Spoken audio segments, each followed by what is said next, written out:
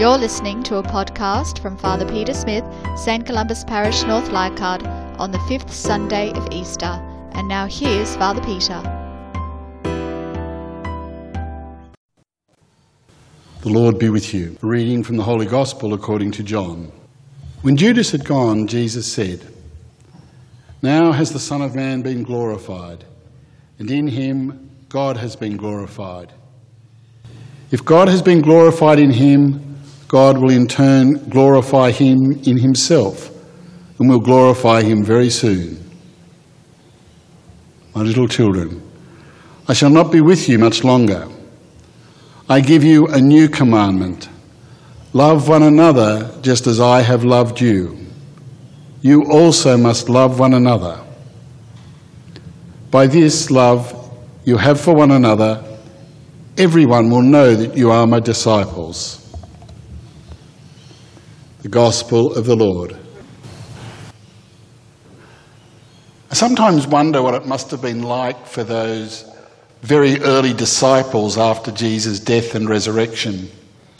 As we continue to live these days of Easter, where we're hearing the stories of how that early church began to establish itself. They must have been in great turmoil, feeling as though they'd been left abandoned by Jesus, having gone back to the Father. And there they were trying to work out, what is the challenge? What are we supposed to do? They very quickly realised that they needed the support of each other. And so they began to gather together in houses, to share meals, to talk about where they were going. And if we listen to the readings, it seems as though they were quite idyllic in what they were doing. I'm sure that was far from the truth. They were still humans, and we do get the hint at times that there were lots of debates, lots of discussions, and even, dare I say, arguments amongst those early Christians. But there was one thing that stood out and made them different, and the pagans recognised it. It was the fact that they were people who loved one another. In fact, it was said by the pagans, "See these Christians, how they loved one another." That's what identified them and set them apart. But it wasn't just loving one another who were in their little group, those who were gathered together. They loved people out into the community. It was very important for those early Christians to care for those most in need, and especially in those times, widows and orphans, for they were people who had no financial support and were often left abandoned. The Gospel that we read today is part of what's called the Last Discourse. It was Jesus' final words that are written down in John.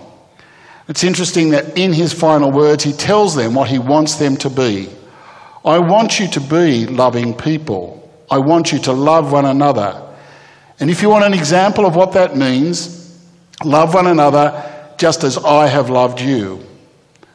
And so the disciples were continually challenged to look back at Jesus' life and to see in what way was he a loving person? What did it mean to him to love other people? And hopefully that's what they tried to imitate.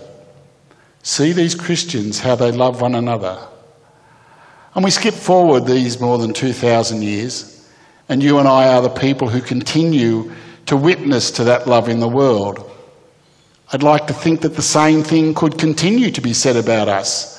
See these Christians, how they love one another.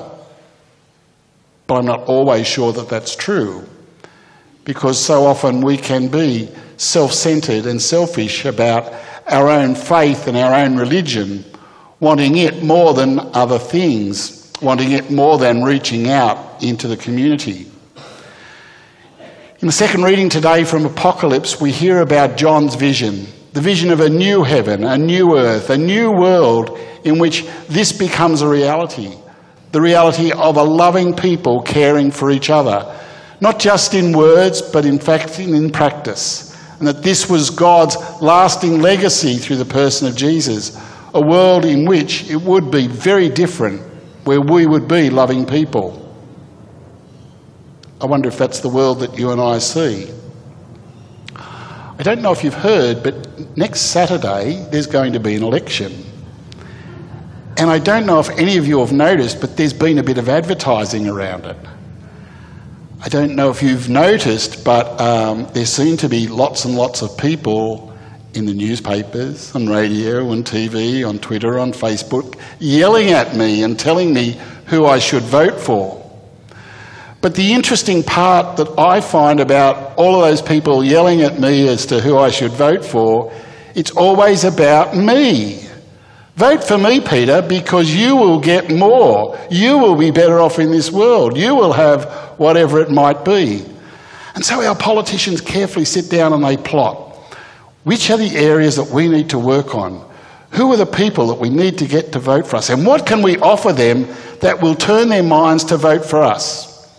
I'll tell you who I'd like to vote for. I'd like to vote for someone who stands up and says, I've got a vision of a new heaven and a new earth and a new Australia. An Australia where people care for each other. Peter, I've got some bad news for you. Your taxes might go a little bit higher, but we're going to use that money to build social housing, to care for the poor and needy. We're going to use that money to build up those who are most in need in society. I haven't heard that in any of the screaming.